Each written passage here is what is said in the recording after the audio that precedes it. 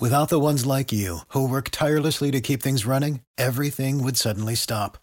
Hospitals, factories, schools, and power plants, they all depend on you. No matter the weather, emergency, or time of day, you're the ones who get it done. At Grainger, we're here for you with professional-grade industrial supplies. Count on real-time product availability and fast delivery. Call, clickgrainger.com, or just stop by. Grainger, for the ones who get it done. Fancy Arena Saturday night, the Hurricanes dominated the Arizona Coyotes and then needed really a miracle goal from Dmitry Orlov just to take a 2-1 lead late. We've seen too much of that lately. We'll talk a little bit about that and other things with Luke DeCock of the News and Observer, who is joining us here on the Adam Gold Show. I still, from the camera angle directly behind Orlov, I still can't figure out how that puck got past Connor Ingram. It was almost like it apparated, to use a Harry Potterism, and ended up behind it. Maybe it took the Flu Network. I don't know. You have any theories?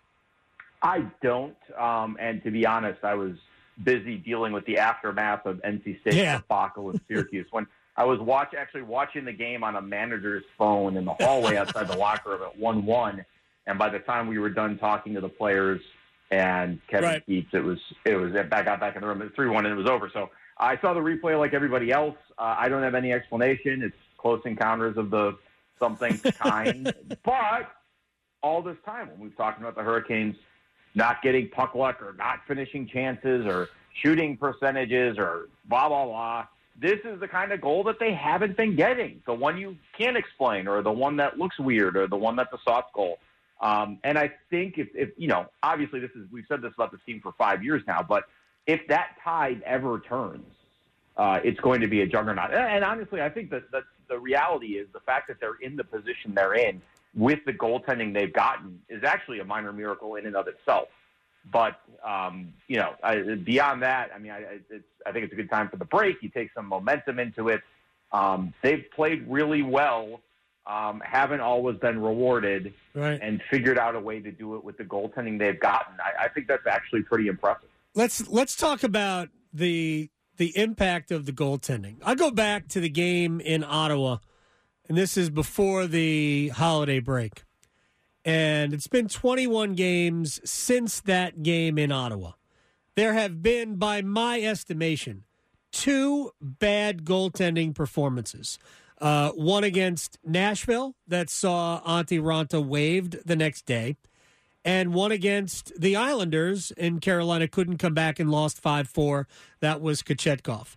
But since the Ottawa game, they are 14-3-4, when for the most part they have gotten no worse than good goaltending. Doesn't that just illustrate the difference? Yeah, I mean, I think if you look at the numbers in terms of goals saved against expectations and all the advanced stats, the goaltending actually hasn't been that good, but it's been good enough, and that's really what matters in the NHL. That's the problem the Oilers had at the start of the year. It's the problem that the Devils are still having. You can overcome average goaltending. You can outscore average goaltending. You can outscore above average goaltending and win a bunch of games. The Hurricanes have. But you can't deal with bad goaltending, and obviously that's what was going on before the Ottawa game, the Islanders game that you mentioned in particular. But they figured out a way to do it, and I don't know that that's good enough. This tandem, as currently constituted, is good enough to win a Stanley Cup, but it's gotten them this far, and it hasn't ruined their season, which is a different situation than maybe the Devils are in. Obviously, they've probably had more top-end injuries than the Hurricanes. Dougie Hamilton and so on. Yeah, but Jack Hughes their goaltending has been absolutely terrible. And the Oilers was absolutely terrible, and it's recovered a little bit, just like the Hurricanes. But, I think Pierre Kochetkov showing the ability to sort of build a game and bounce back from where he was in December and play well when healthy has been good. And Antti Ranta hasn't been great every night, but he's been pretty good on some nights and good enough on the others with very few exceptions. And that's a change, too. So, if you can get that, if your goaltending is not killing you, it opens up a world of possibilities. If your goaltending is killing you, there's not a whole lot you can do. And for all the people who want the Hurricanes to go out and get a goaltender, and we're talking with Luke DeCock of the News and Observer here, you got to go get a goalie.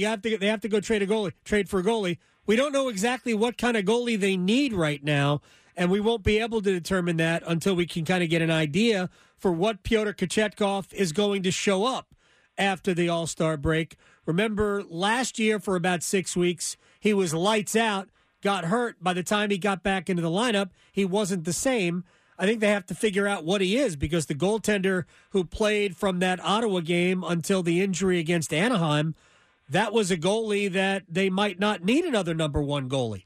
But we kind of have to wait and see, no? Yeah, and I think what they've done more than that. Uh-oh. I don't know. I don't hear him. Do you hear him? Did we lose me? I don't think we lost me. We didn't lose me. I'm here. It looks like he's still on, but maybe in a bad spot. We have to figure out Luke DeCock here, who will be once again joining us on the Adam Gold Show in a second. And when we get back, I'm right. No, here you right are. Here. You're back. No, all right, fine. I'm back. Yeah, no, Freddie Anderson rises from the ashes. That would potentially change the equation too. But what they've done is they've bought themselves time. They've bought themselves time to assess where Pyotr Kochetkov is in his career. They've bought themselves time to assess whether Antti Raanta can be the backup. They've bought themselves time for Freddie to work through his issues. So, time is money in the salary cap era. The longer you can wait before making a move, and quite frankly, when you look at the options that have been out there and some of the price tags attached to them, it really hasn't made sense. So it's the longer you can, and they've done more than muddle through, but the longer you can muddle through and push off this decision of whether you decide you're going to have to do that.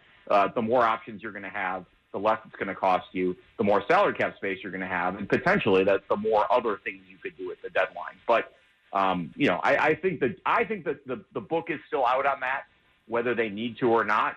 But I think they've done a really nice job sort of buying themselves time to figure that out. All right, so Luke DeCock, final thing on the Hurricanes as we head into the All-Star break here, and then we'll talk about Wolfpack on the other side. We'll have just a minute or so here. One thing you believe that they have to go out and get? I don't know if they have to go out and get anything the way they've played. I think the thing that would help them most, assuming the goaltending holds up, is one more centerman. Because as good of a start as Jesperi Kotkaniemi had, as well as Jack Drury has played lately, I think when you get into a playoff series and you're dealing with matchups and things like that, I think they could use one more body down the middle that's a legit NHL top 6 to 9 centerman.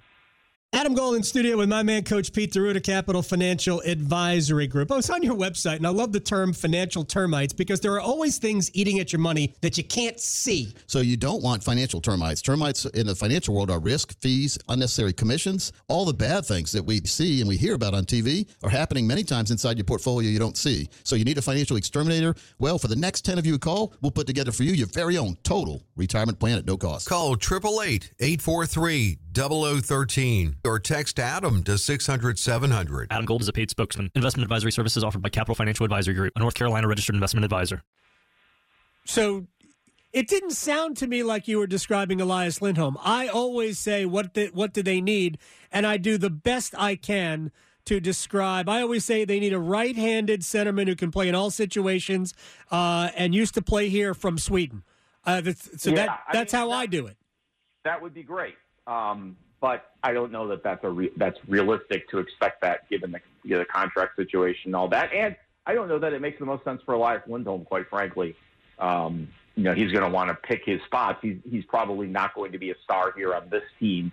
He might next year, but the opportunities here may not be as great. He would be coming here to add to a team, not to carry a team himself. I understand. I still want to describe it as Elias Lindholm. It's my fantasy. Let me have that much. All right, to the Wolfpack. I talked about them earlier. Half-court offense and half-court defense has just been woeful. They didn't build on the win over Wake Forest, especially the way they played in the second half in that game. And it's getting late early to coin a Yogi Berra-ism for the Wolfpack. They have to figure out a way to get some wins. They have to distinguish themselves from the rest of the middle of the ACC. What are you seeing from them? Yeah, they just lost their way. The question after the Syracuse game for me was not so much is it season-saving time, but is it too late? I don't think it is with 11 games to go in the ACC and some big games ahead. But they got to figure things out. They got to get back to the way they were playing early in the ACC schedule when they weren't turning the ball over, when they were guarding people. when they weren't falling for the same Benny Williams baseline cut 17 times in the same game, and when they were, quite frankly, making shots. Sidney Lowe got to make shots. You're just not going to win many games scoring 15, 22 points in the first half when you make 6 field goals. The math just doesn't work. So they've got to figure out a way. And I don't think it's Syracuse. I don't think it was necessarily bad shots the way it was like at Notre Dame where they took a million long 2-point jumpers.